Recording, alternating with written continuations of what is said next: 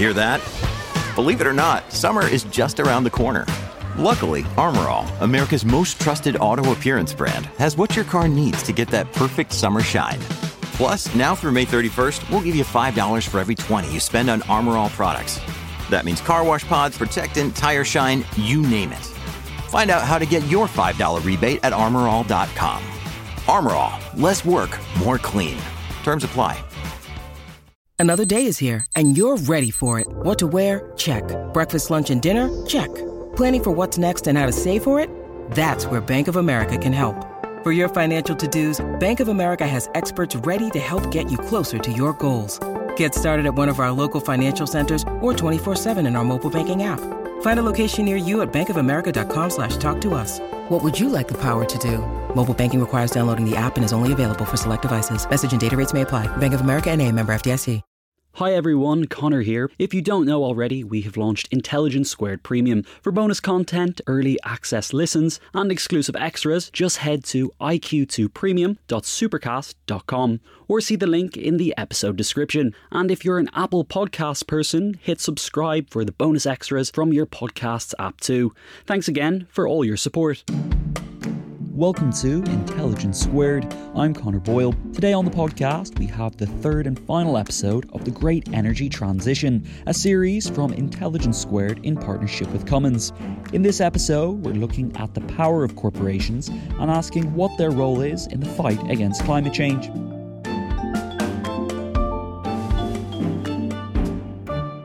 While multinational corporations can often wield more power and influence than governments, they're usually driven by economic incentives, making compromise rare. But when it comes to climate change, do they not have a social responsibility to safeguard the planet and the people on it? To discuss how the complex partnerships between corporations and governments might shape our futures, we're joined by Jennifer Rumsey, President and CEO of Cummins, Gillian Tett, Chairman of the US Editorial Board and Editor-at-Large of the Financial Times, and Jason Bordoff, Co-Founding Dean of the Columbia Climate School. To find out more about Cummins, please visit cummins.com. But now let's go to our host for the series, physicist and broadcaster Helen Czerski. Hello and welcome. This series is all about bringing together leading voices to discuss the big questions around the environment and energy and the journey to net zero. I'm Helen Czerski, I'm your host, and in our first two events, this is the third one of three, we covered two big topics: what's happening between now and 2030 to achieve net zero, and what needs to happen between 2030 and 2050 to achieve net zero. And in this third and final event, we'll be discussing the role of corporations in the energy transition. Now, there are plenty of big questions here. Do corporations lead or do they follow? Do they hold themselves to higher standards because they can, or do they do the minimum required by the government to stay competitive? What about training the workforce, choosing goals and metrics, and stepping away from or towards products that could make a really big difference once they're out in the world? We will be dealing with all of that. And obviously corporations are important. You know, they've always been engines of growth and innovation, but perhaps in the past, the fundamental aims were a little bit simpler. You know, make money, grow, be around in 10 years' time. But this time it's different. Now we face a huge collective challenge, this energy transition, and society needs corporations to act as partners on a huge mission rather than winners and losers in these perhaps more traditional arguments about regulation and taxation. And increasingly, what corporations do is visible to the rest of us. Accountability is changing. And so it's not enough just to act, you have to be seen to act. So corporations have a huge role to play in this, and we will be discussing all of that. And here's how it's going to work. We'll get some perspective on our topic for today from each of our three expert speakers and their perceptions on how corporations are changing and what more is needed. And then we'll have a wider discussion with our panel. And after that, you get to ask your questions. Now, the way to do that is to find the Q&A button, which will be somewhere on the screen or device in front of you. To type in your question there. If you'd like your name and where you're from to be read out, do please include it with the question. And importantly, you can be asking those questions right the way through. So you can start right now if you'd like, and I'll be reminding you as we go along to be adding your questions in there. So as soon as a question occurs to you, do please put it in the Q&A box. Okay, so let's meet our speakers for today. We have three. First up, we have Jennifer Rumsey, who is the president and CEO of Cummins Inc. And she's currently overseeing the strategic direction, growth initiatives, and global operations for this company, which is 103 years old. So that's quite a responsibility. It's the world's largest independent manufacturer of engines and related technologies. And she's served in several leadership positions across the company, so she knows it extremely well. Next up, we have Gillian Tett, who is the chairman of the US editorial board and US editor at large at the Financial Times. She has written many books, including Fool's Gold and Anthrovision, a new way to see business and life. She holds a PhD in social anthropology from the University of Cambridge, and her work has been widely recognised by lots of organisations, various prizes, including, just as one example, columnist, business and journalist and business journalist of the year at the British Press Awards in 2014. And then finally, our third contributor is Jason Bordoff. He's an American energy policy expert and researcher who works at the intersection of economics, energy and the environment, and also national security. He's the founding director of the Center on Global Energy Policy at Columbia University and the co-founding dean of the Columbia Climate School. And he's previously served as special assistant to President Barack Obama and senior director for energy and climate change on the staff of the National Security Council. So as you can see, we have some people who have a lot to say about this topic with a huge amount of experience to contribute. So let's get started. And Jen, let's start with you. Just for those who don't know so much about Cummins or perhaps about your role, could you just tell us a little bit about yourself? Yeah, I'd love to. First, hello, everyone. Great to be with you. Thank you, Helen, for leading this important discussion today. As you said, Cummins is a 103-year-old company who got our start in diesel engines and innovating diesel technology and really making it the standard power provider for trucking. And today we serve customers around the world. We have more than 60,000 employees around the world in commercial and industrial applications. So our products go into applications that are at the heart of the economy, critical to our daily lives, and also contribute meaningfully to CO2 emissions and global CO2 emissions. So as CEO, my focus is on taking this 103-year-old company that started in diesel and really being a part of helping our industry decarbonize and reach zero. And it's something that I look forward to the conversation about because I do think that companies play an important role in leading and driving at this very important time in our world. And just very briefly, because obviously we'll be talking a lot about this, your company is committed to reach net zero by 2050. Which for a company that was entirely fossil fuel based is a big ask. So just briefly, how are you going to achieve? I mean, when a corporation is looking at that, like how do you even go about that? Yeah, so Cummins has long embraced the stakeholder model and recognizing the importance of not only serving our customers, our investors, also our communities and our employees. And so we actually embrace challenge and use that challenge to drive innovation and growth.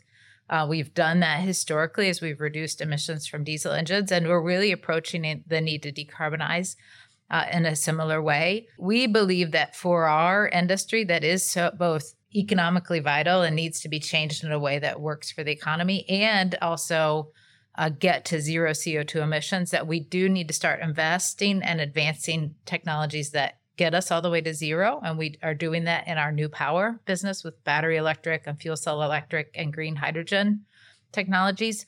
And we also believe that diesel engines play an important role because we have to start today. We can't wait.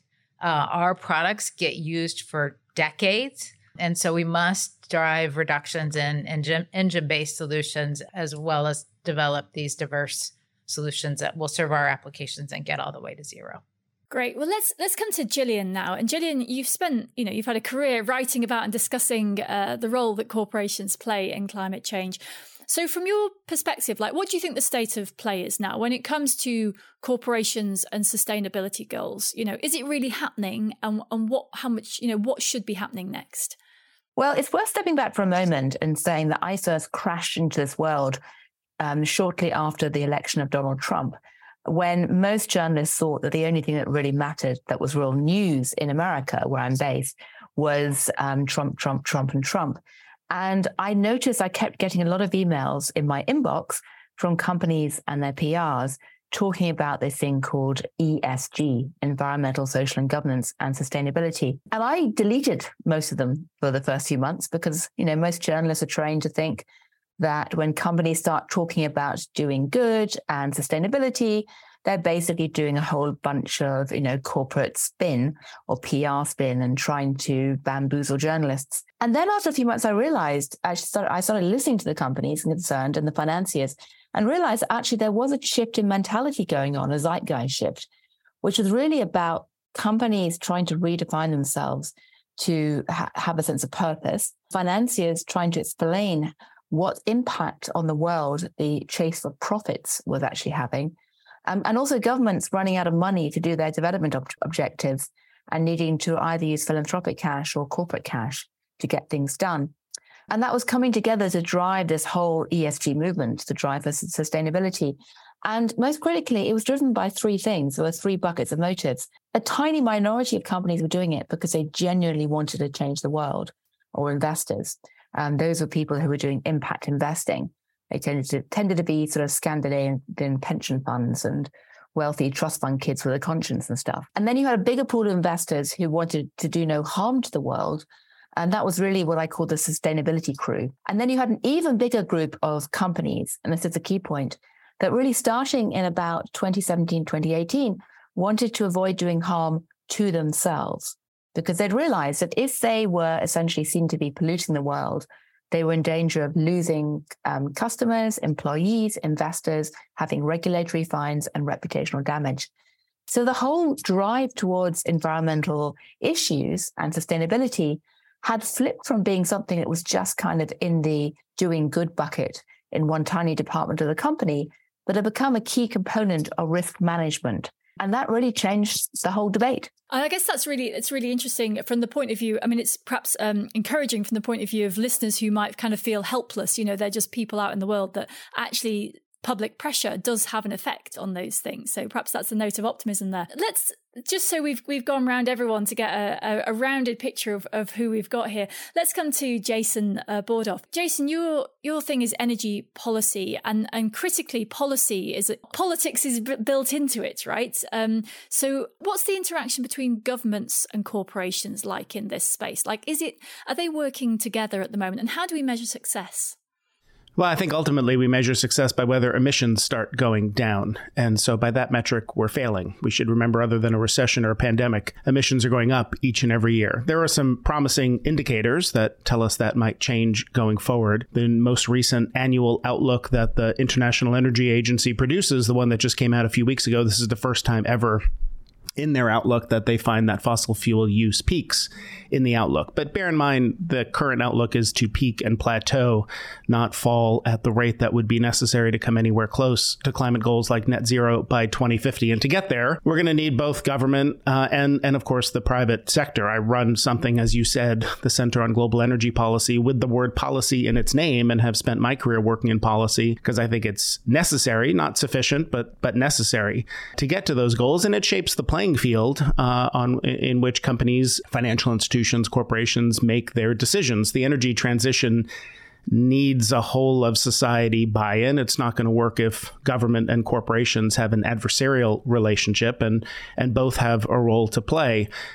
We need somewhere in the order of $3 to $4 trillion a year of investment going into clean energy between now and 2050 to take a goal like net zero seriously. Most of that will be private capital. There's just not enough public capital to fund the transition. Private capital can point it in a certain direction. It can de-risk certain new technologies or regions of the world. It can catalyze private capital. The same with the technologies that we're going to need. Somewhere around half of the cumulative emission reductions between now and 2050 in those net zero scenarios come from technologies that are not yet available at commercial scale. We need to bring the cost of those technologies down. Government investment in early stage technologies, in R&D, research and development can help do that, so the private sector can then step in and take it from there. The big recent news in this area has been the Inflation Reduction Act, the IRA, which still feels strange for a British person to say. But so this has been the big policy move in the past few months. Is this going to do the job from your point of view, Jason? Then we'll come to Gillian and Jen. Is this enough? And is it going to work? Well, it's certainly not enough, but it is a very significant step forward. And it is by far the largest investment in clean energy in U.S. history.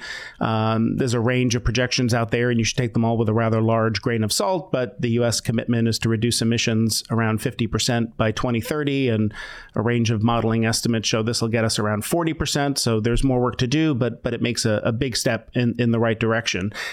There are a lot of challenges to implementation, and I think that needs to be the focus now for all countries, not just the U.S. That is one thing that I don't think emerged as strongly as it could have or should have from the UN climate talks in Egypt, is now taking the pledges and targets and the ambition that came out of recent climate talks, whether it's in Paris or Glasgow, and implementation. Let's actually make sure that we're doing what we said we would do. And in the U.S., that's going to be difficult. I mean, you look at some of the assumptions built into the modeling, those numbers I just gave, 40%, 50%, it assumes the Inflation Reduction Act spending, again, nearly $400 billion in spending, is able to increase renewables at a rate that would more than double the renewable capacity in the U.S. by 2030.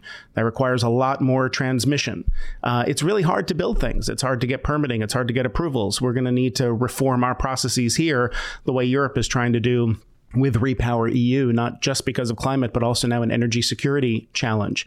We've seen a European backlash to the Inflation Reduction Act because there are elements of protectionism in it. There are elements of industrial policy, which says if you want the tax credits, you have to make sure certain activity is done in the U.S. or sometimes free trade agreement countries. So I can go on the list. There's a range of implementation challenges, but the focus now really has to be putting that money to work and making sure that between now and 2030, we can scale clean energy at a rapid rate, because it has come down in cost a lot. Solar, batteries, they're all much, much cheaper. Now let's get them out there. So let's, Jen, I'm interested in your perspective on this, on these big policy things from government and how they incentivize corporations or how they have impacted, come-ins. What's it like if you're on the receiving end of all of this? Yeah, well, first I'll say I agree with Jason that the climate provisions in the Inflation Reduction Act are an important step and insufficient by themselves.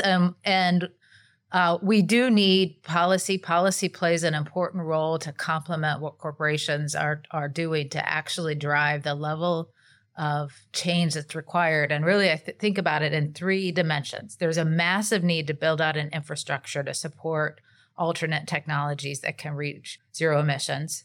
You have to decarbonize that infrastructure and cost, right? All three of those are challenges we face today. And there's massive investment to build out that infrastructure and ensure that it's actually decarbonized. If we have charging infrastructure that is not fed from renewable energy, it's not any better for the environment than continuing to burn fossil fuels in engines. So it must decarbonize. And the costs are higher. Our customers today, many of them have set sustainability targets for themselves, and they're seeking the most cost-effective way to achieve those because they're running businesses. And these technologies cost more today. So important provisions in the Inflation Reduction Act, including providing some tax credits and incentives that help offset some of the higher costs in the early days, because as you scale this up and we move to higher volume production, costs will continue to come down.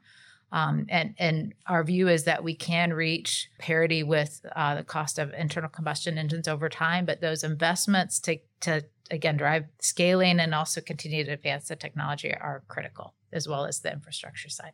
And Gillian, how does that kind of policy play into, how does it compare with, you were talking about the other incentives for companies to shift their behavior. Do the big policy things, is that a big, if a company was kind of heading in that direction anyway, is it more of a nudge in the right direction, or is it the kick that makes them start rolling down the slope? Well, I was in the camp that was originally a bit cynical about the Inflation Reduction Act, primarily because it's one of the worst named bills out there. I mean, the branding is dreadful because it really hasn't got much to do with inflation at all. And it's not necessarily going to reduce inflation.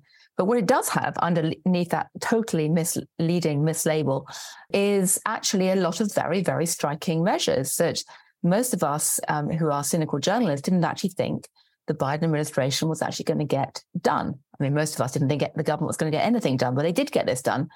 And the important point to stress with this is that, in spite of all the signs of companies potentially backsliding, greenwashing, in spite of the fact that the climate talks in Egypt were in many ways quite disappointing, what you have right now is this explosion of energy and activity in the private sector around renewables. You've got a lot of deal making. You've got a huge number of investment funds with enormous amounts of money being raised to invest in renewables. And you have things like these incentives for companies to get going and actually try and install them and get the capacity together. And, incentives work. They really do work. And some of the cost reductions we've seen in other technologies have been remarkable. And you have to hope that it's going to occur in other areas of the transition as well. I mean, the question I always have in my mind is whether we've seen the low-hanging fruit already. I mean, the fact that it's now, often cheaper to charge your, electric vehicle or Tesla than to fill it up with petrol or gas, was that the low-hanging fruit? The fact that, solar and wind under some measures is now cheaper than other forms of fossil fuels, was that the low-hanging fruit? And I'd love to hear Jason talk about this. How are you going to get the battery storage? How are you going to get all the heavy, boring, geeky stuff to do with infrastructure in place? I suspect that could be the really tough stuff going forward. But certainly, the Inflation Reduction Act is remarkable. The problem with all of this is, firstly, in the way the devil is in the detail. And secondly, as you say, the public perception of that detail is often that it's just not very sexy at all. New wind turbines might be great, but retrofitting homes isn't. Jason, I'm interested in your, as someone who has worked within, as a policy advisor to an administration, you've seen the kind of the sticky end of this, right? The negotiations. Are they actually going to do what we want them to do? If a government is trying to incentivize companies to do something. What's your experience could you just share some of that experience and whether it's frustrating to be on the inside or whether you feel like you can actually get things done? Well, it's certainly frustrating much of the time, and I suspect that's only more true today, given how polarized our politics is and how hard it is to get things done. But when you can get something done, there are a few things that can move the needle as much as major federal policy initiative, certainly in a large country like the U.S. And I think the Inflation Reduction Act is a good example of that. I think we had some big wins in the Obama administration, like the Recovery Act. That was $90 billion of investment in green energy. This is several times that. But it is, as I said earlier, Now the challenge is implementation, and how do we make sure that we put this bill to work in a way that really drives decarbonization? And as we heard already, some discussion of solar and wind or electric vehicles and how much the cost of those things have come down. By the way, the costs are going up the last couple of years. So there is this question now about inflation in the clean energy sector driven by supply chain problems, the dramatic increase in critical minerals, the lithium, the things you need to make the batteries. So the components that'll be needed for a clean energy transition, those have economic and geopolitical challenges we should come back to. But of course, renewables create electricity, and electricity is only around 20% of the world's final energy consumption. And when you look at the rest of parts of the energy system, hopefully can be electrified, like maybe heating homes or driving cars. That's harder to do for other parts of transportation, like shipping or aviation. It's harder to do for major parts of industry, like glass making and fertilizer and steel and cement. So we're going to need a pretty broad range of technologies. Renewables will play a really important role, but we're not going to decarbonize globally with renewables alone. And many of those technologies have to advance further. And there, again, there's a really important role for government, and then there's a really important role for companies. And many are making early commitments. We saw this with this initiative called the First Movers Coalition that came together again in Egypt at the COP this year. A group of companies that have said we're willing to pay somewhat of a premium to try to make sure that we're making commitments for how to do some things in lower carbon ways that admittedly are costlier today, but hopefully if we can get them to scale, will come down in cost and be more affordable the way we've seen solar costs fall 90%, wind costs fall around 70%, battery costs fall almost 90% over the last 10, 15 years. So let's pick up on the corporations having goals, specific goals on this. So Gillian, you mentioned the acronym ESG, environmental, social and governance. So it sounds great. So a corporation comes along, they're like, I want to be a good person. I want to be seen as a good actor. Here are my ESG goals. But this is a messy thing, right? In a way, part of the problem is that money is easy to count and success in these environmental and social things isn't easy to count. So how do we make sure that corporations, so we'll come in a minute to Jen and what Cummins are doing about this, but how are corporations, how do we check? Like, where's the accountability here? Well, the important thing to understand is basically what's going on here once you get beyond ESG and the details of the green transition is a really fundamental zeitgeist shift in companies. Because in the middle of the 20th century, an economist called Milton Friedman came out and said, the company should only care about shareholders. And that dominated the whole way that company executives were trained and that investors thought about companies for many, many years. what people have not failed to realize was that Milton Friedman was in many ways the product of his time. And he lived in an era post-World War II when 2 or 3 things were true, which are not true today. Firstly, post-World War II, there was very little transparency about what companies were doing, except for quarterly reports or half-yearly reports. Most people didn't know. Secondly, people tended to assume that it was the job of government, not companies, to fix big social problems, because they kind of trusted government to get stuff done post-World War II. And thirdly, people had a lot of respect for leaders and authority figures. And today what's happened is that people don't trust government to do anything. All the surveys show that businesses are as trusted as government to actually get stuff done. And there's radical transparency in the sense that anyone using a smartphone can see what is happening inside companies a lot of the time through Glassdoor, or increasingly through satellites, tracking which companies are emitting what. There's a real sense of transparency. And wider society doesn't really trust authority figures anymore. There's much more sense of trust in the group. So you add that together, and what companies are doing in response is going from this very narrow tunnel vision, I'm only going to think about shareholders and money and profits, into thinking about what I call lateral vision, stakeholders, wider society. It's a really fundamental zeitgeist shift. Because if they ignore what society thinks these days, it's going to come back and bite them. That's increasingly the issue around risk management, because society can see and society can complain courtesy of our smartphones. So that's one of the key things why companies are behaving like this. Because if you want to protect shareholders today, like Milton Friedman said you should, you have to look at stakeholders anyway. It's no longer a big divide. And people are using that radical transparency to keep watching companies and to scream out and yell at them and to yell at journalists when they are falling short. You know, my inbox is, I created something called Moral Money at the FT, which is our platform that tracks ESG and sustainability. It's a newsletter.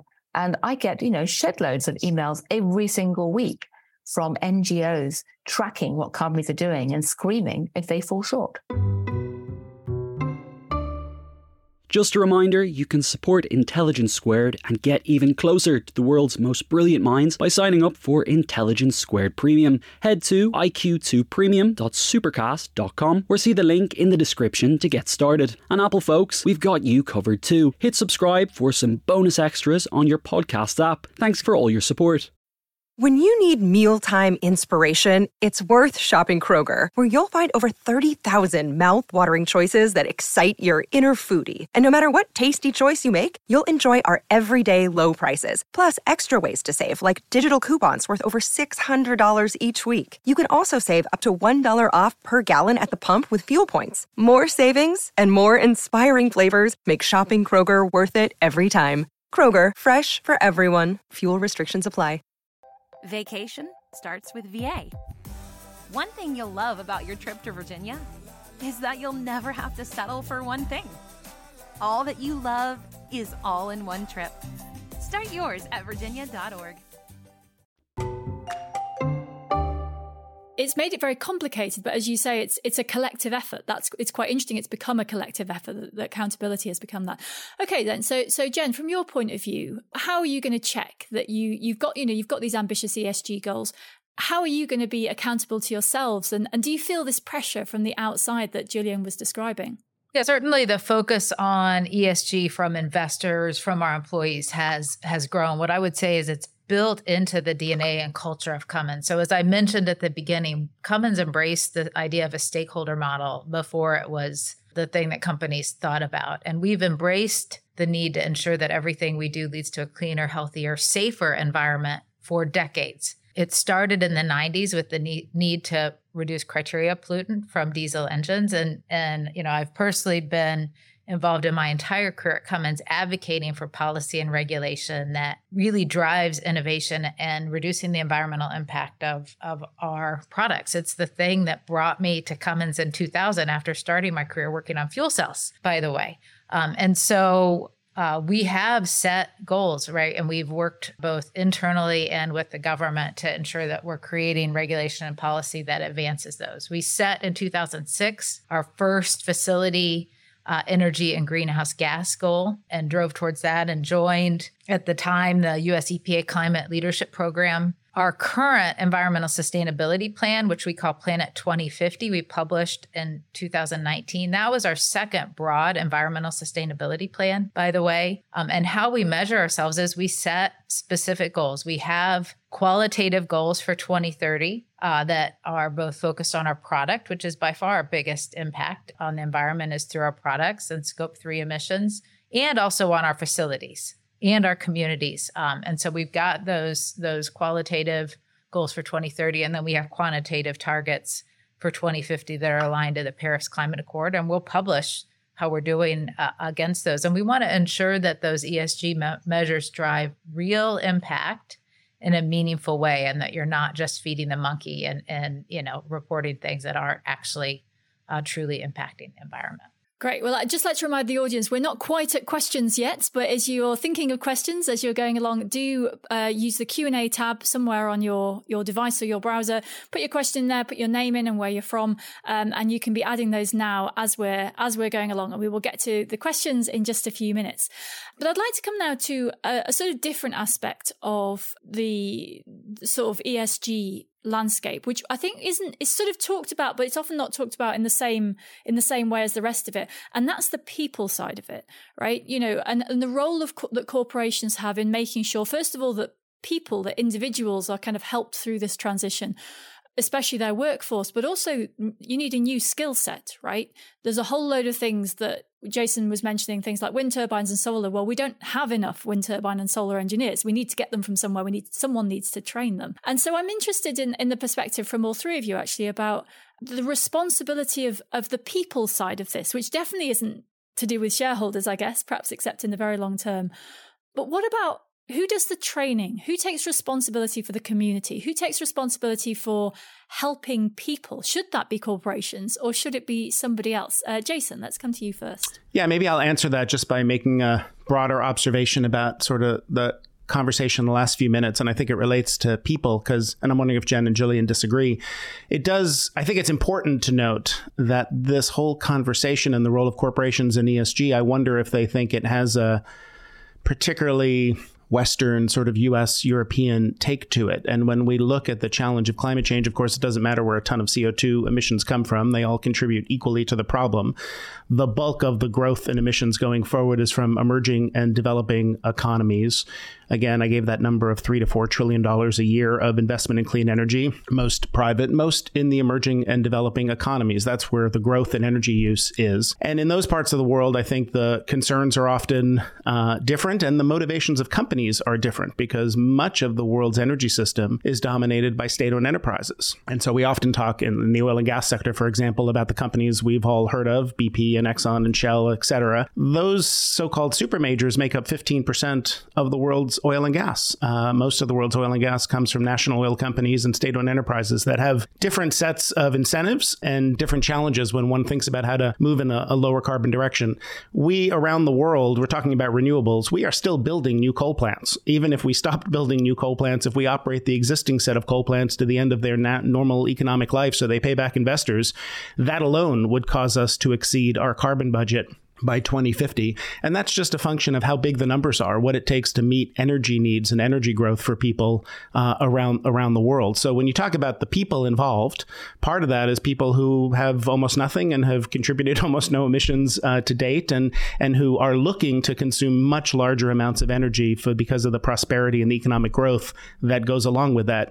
As you said, then when we make that transition, and hopefully produce our energy in different ways with clean forms of clean energy instead of fuels like coal. That is economically disruptive to very significant parts of some communities and some countries. And so it is important to make sure that we do a much better job than we have to date, taking seriously what the economic dislocations look like. And I think there's often, whether it's free trade for the last 30 years or now talking about the energy transition, promises made that, winners can compensate losers and don't worry, we can have new retraining programs and someone who's worked in the coal mine can figure out how to do something else. We don't have a great track record of success with that. And I think that we do need much greater government policy focus to put real funding into that and real programs. And then, of course, the corporate sector and companies are going to have a huge role to play building the workforce that they will need. Jen knows better than I do what Cummins needs to make sure that they can build in a different way moving forward.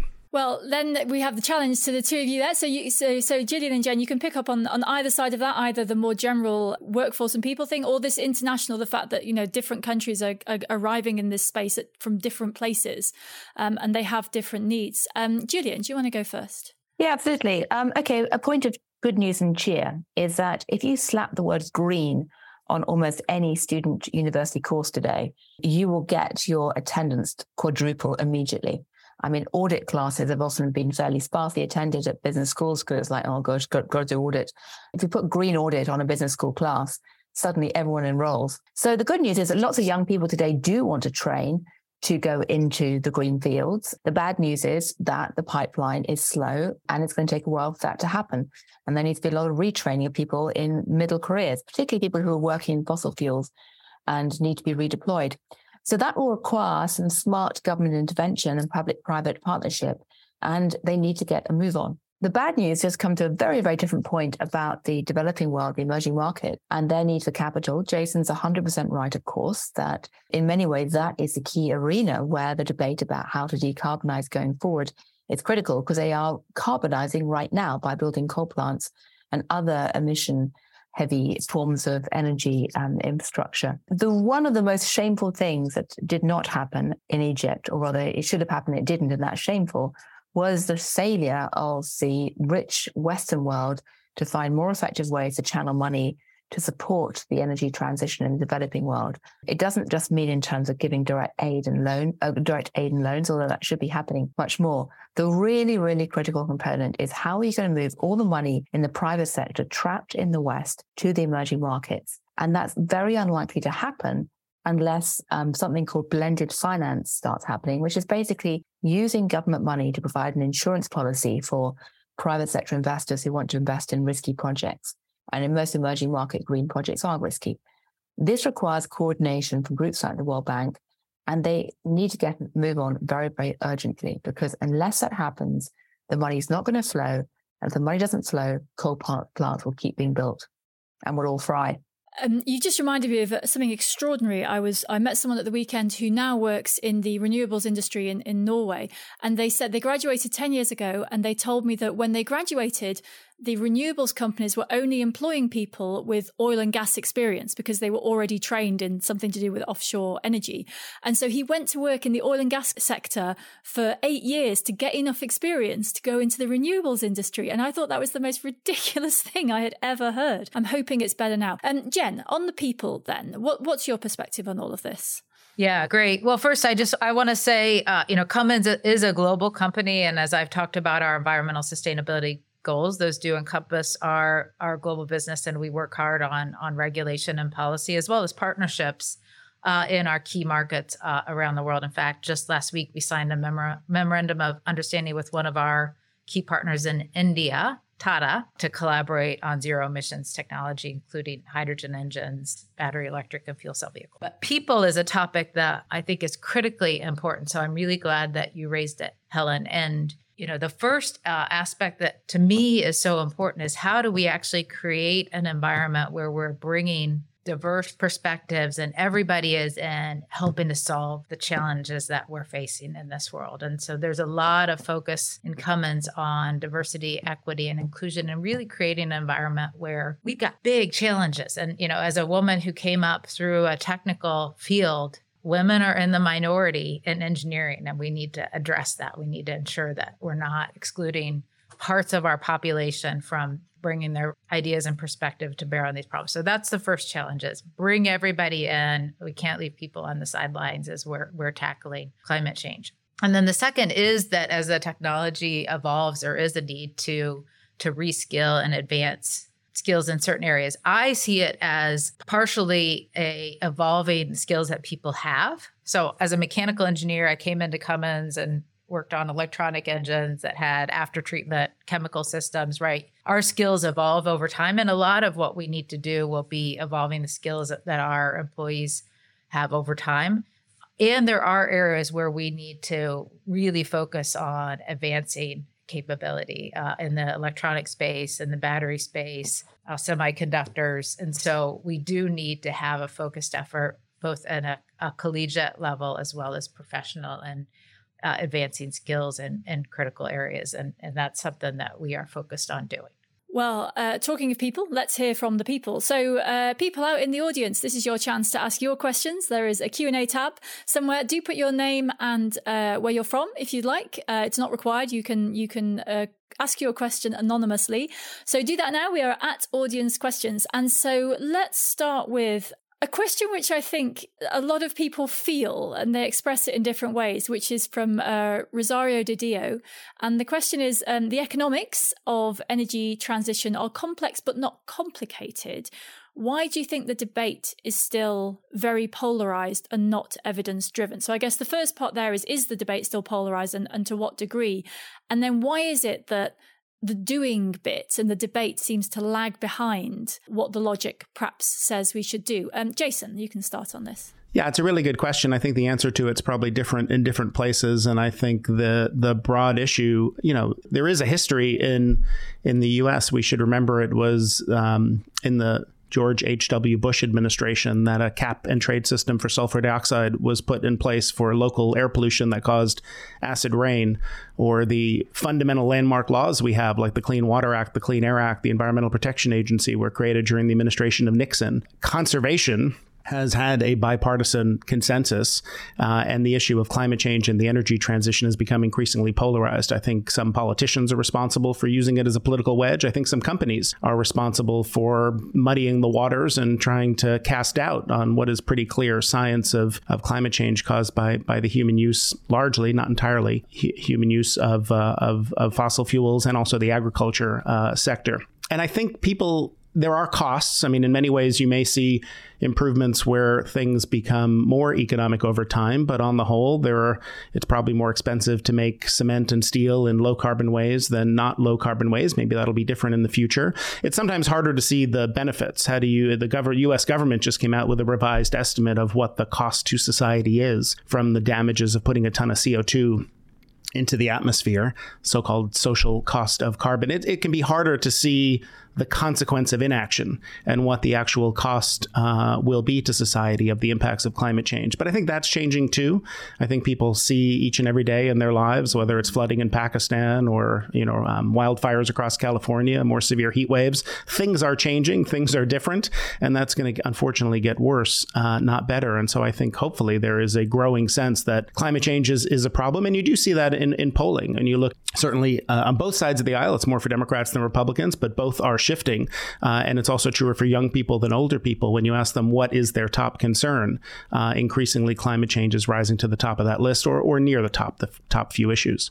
Gillian or Jen, do you have a contribution on that, on the debate and why it seems to be so hard to get everyone on board with doing this? Gillian, perhaps. One simple answer is turkeys don't vote for Christmas. And there's an entire fossil fuel industry out there that's trying to preserve its business and to fend off anything that's going to stop their business flourishing. And they've been lobbying a lot. And there's a lot of politicians who are beholden to the fossil fuel industry in the past. So that's a big issue. But secondly, as Jason points out, there have been moments in the past when, in fact, there was more of a bipartisan consensus around the need to act on this. So you look back to the 1960s and the era of Rachel Carson and the Silent Spring movements. Two things were remarkable about that. One was that in that era, which, as I said earlier, was the mid-20th century when people looked at government, not business, to solve problems, in that era, the Rachel Carson activists didn't even bother trying to talk to corporate leaders. Their entire focus on lobbying was government and unions, not company owners and investors and CEOs. Very striking shift has taken place in terms of the people we expect to fix problems in the last 50 years. Secondly, in those days, it really was bipartisan because it was seen as protection and preservation, which is something which is quite a naturally conservative value. In particular, they were trying to protect and preserve the national parks. And there's quite a lot of polling that suggests that if you could change some of the language around the climate change discussions now and talk about stewardship and environmental protection, probably bring a lot more of the right wing on board. And you could even tap into the evangelical vote as well by talking about stewardship, because that's a very strong concept within the Christian tradition. And so there could be ways to try and bring that. But unfortunately, in the climate right now, it's so polarized that simply the fact that there are so many progressives arguing for climate change measures means that you're guaranteed to get a number of the far right saying no, just on that basis. Jen, what do you see in terms of the debate and whether people are convinced or not, or convinced to move quickly, I guess? I think broadly people recognize climate change as a real issue. You know, as Jason pointed out, you only need to read the paper each morning to see further evidence of the impact that's having on the planet and on people around the world. And that is also why with this polarization in our political system, you see growing pressure on corporations to act, to do something from the public. And as we've talked about over the last 45 minutes, policy plays an important role. And so we really do need to, in a bipartisan way, tackle some of these issues in the government as well. The other thing I would say is, well, on the one hand, I can recognize climate change as a real issue and believe that we need to do something. When it comes to my bottom line, and do I want to pay more to buy a car or, you know, to fuel that vehicle? If it's costing me more, then that's a challenge, right? And with inflation and other pressures, that reality is very much there. You know, personally, my view is putting a price on carbon and driving the most economic way to address the issue makes a lot of sense. And you have to have a way to do that is equitable, which is why it, you know, is challenged politically. But I do think that at some point we need to have increasing focus on carbon tax, pricing on carbon, some way to monetize the impact of CO2. Well, we've got a nice question that follows on from that from David Courgard. And in a way, this is kind of the other kind of frustration. So he asks, how can companies explain to the public that you can't switch overnight? You know, this is a huge transition and it takes time to work out what works at scale and how to do it and how to organize it. And I guess, you know, from the public's point of view, so here in the UK, with the way our electricity supplies work, we can just switch in principle to a renewable electricity company, and we can just press a button online and suddenly we can pay for renewable electricity. And so for a consumer, it sort of looks like, oh, well, I should just be able to choose something different. And yet, you know, the companies behind the scenes go, oh, but you can only have renewable energy if someone's got some permits and built some wind turbines and done all this other stuff. How do we sort of keep the public enthusiastic about this change while saying, we're not going to get there, you know, it's going to take some time? Or should we just push the corporations harder? Jason, what do you think? Well, I think if corporate leaders want to help improve public understanding, the first thing they should do is point them to the work of the Center on Global Energy Policy at Columbia. And everyone can get their plug in. It's great. It's fine. And I'm being a little facetious, but obviously, you know, that is our mission. But obviously, many other actors in that ecosystem to help people understand the scale and difficulty of this challenge. You know, we've heard from Jen about the really extraordinary work Cummins is doing all around the world. She mentioned partnerships with Tata, for example. It's a good example, right? India, which has about 150 gigawatts of solar energy, has a staggeringly ambitious goal to get to 500 by 2030. Very hard to achieve. If they can achieve it, coal use in India will be higher in 2030 than it is today. Because that's how big the math of our energy system is. That's how big the numbers are. And if you think about the Inflation Reduction Act we talked about before, and the assumptions that go into how much that will reduce emissions, it assumes that these large tax credits, bear in mind, you only get the tax credit if the battery in your car has components that have nothing to do with China in terms of their mining, refining, processing. That supply chain barely exists today. And then if we are able to deploy those tax credits, EV sales increase 7 times between now and 2030. And then, of course, you need the charging infrastructure and the grid to support that. And the average vehicle is on the road 12, 13, 14 years. So it takes time for the energy system to turn over. It takes time for the capital stock to turn over. And that's a big problem we have with climate change, because we are, unfortunately, running out of time in terms of the number of years that are left to start to bring down emissions consistent with a goal like net zero 2050. So, you know, two things can both be true at the same time. One is significant corporate leadership and commitment moving in clean energy. One is a dramatic growth in clean energy year on year, and emissions keep going up. And that's been the history of the last 10, 15, years. And so I think just helping people understand the scale and magnitude of this challenge, you talked about what an individual consumer in Europe can do. But of course, as a system, Europe is coping with the cutoff of Russian gas, often by, in the near term, moving to coal, building new LNG import infrastructure, because it's going to take many years to build out a renewable electricity system in Europe, not to mention all the parts of the economy that electricity can't fuel yet. So we need to move much faster to do those things and help, improve public awareness as much as we can and bring consumers along. And Jen, I imagine you're very much on the sharp end of this because, you know, for all that Cummins talks about these new technologies, you are still making diesel engines. So how do you deal with the sort of education thing for the public here? Yeah, I spend a lot of time on this. It's, you know, it is why my view is that diesel does play a role in decarbonization, because we can't wait, right? We can't wait, and we have to accelerate zero-based technologies and put them in markets where the infrastructure can exist, where the technology is viable. But if you think about a long-haul truck that's going across the country, there is no charging infrastructure, first. And second of all, the range of a heavy-duty truck with a battery is 100 to 200 miles, and these trucks regularly operate 300 to 400 miles in a day. And so the bottom line is, if we did stop selling diesel engines and only sold battery electric and fuel cell electric, which we have those technologies, customers couldn't use them to run their business. They couldn't buy them. They wouldn't work. And so we have to build this out in a stepwise way. And we have to, you know, really invest in the infrastructure and advancing the technology so that we can get there. And then we have to think about how do we more efficiently use what we have, because that can be a part of solving this issue too, is really that efficiency of how we're moving people and goods, and then the CO2 emissions from that. Well, the thing that people don't talk about is using less energy is the most efficient thing of all, and that's another story. Gillian, do you see this sort of tussle between the, you know, just do it now and the speed at which companies are moving, or is it just, do you think it's happening at the speed it's happening and everyone will just deal with it? Well, I have a lot of sympathy for companies right now, because it's certainly the case that there are companies which are acting in bad faith.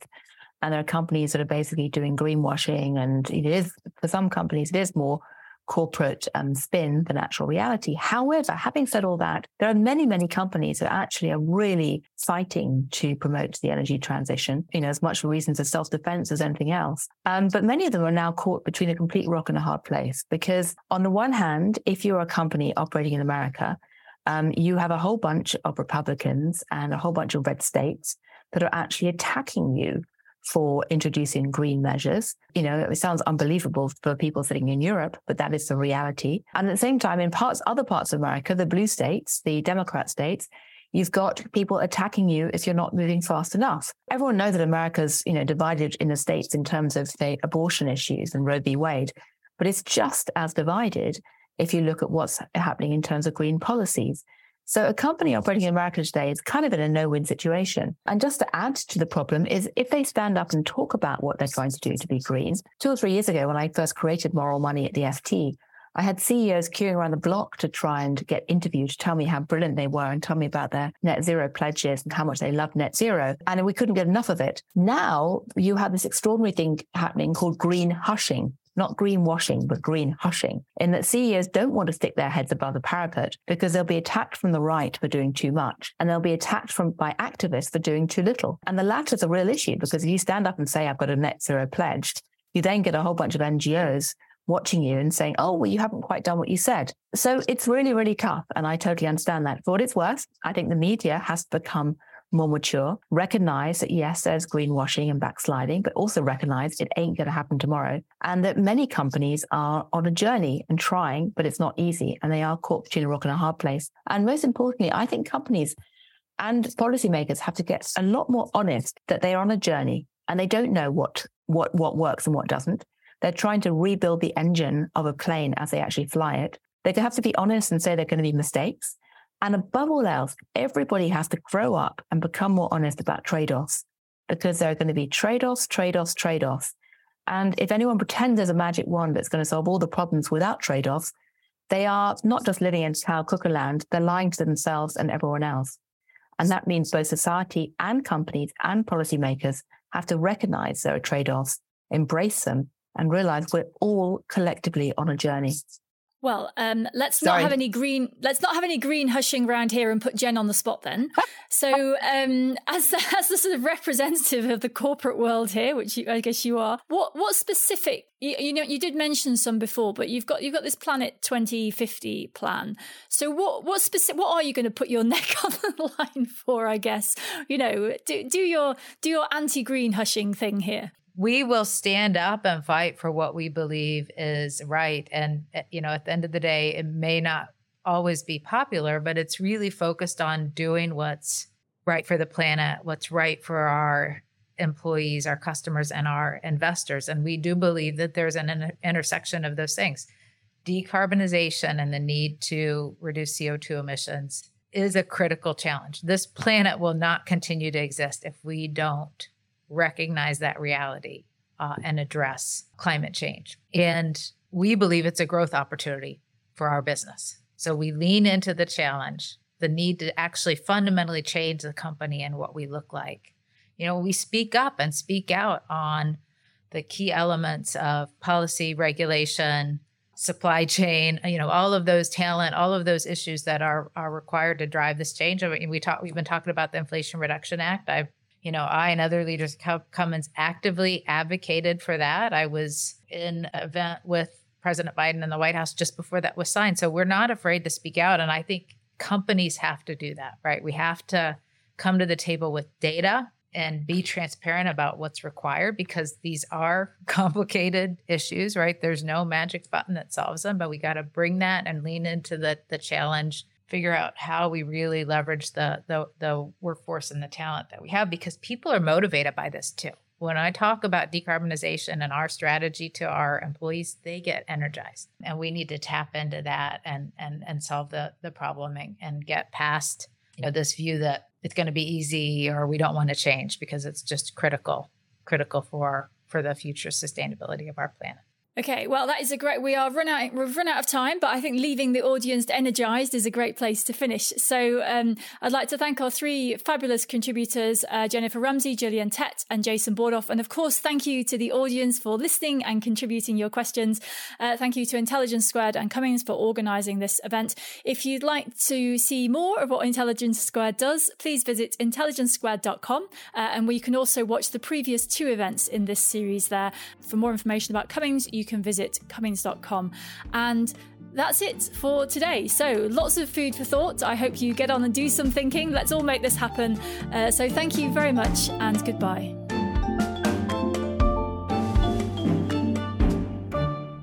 Thanks for listening to today's episode. Head to iq2premium.supercast.com for even more content made just for our premium listeners, including extended Q&As, event discounts, and our newsletter too. Thanks for being a part of Intelligence Squared.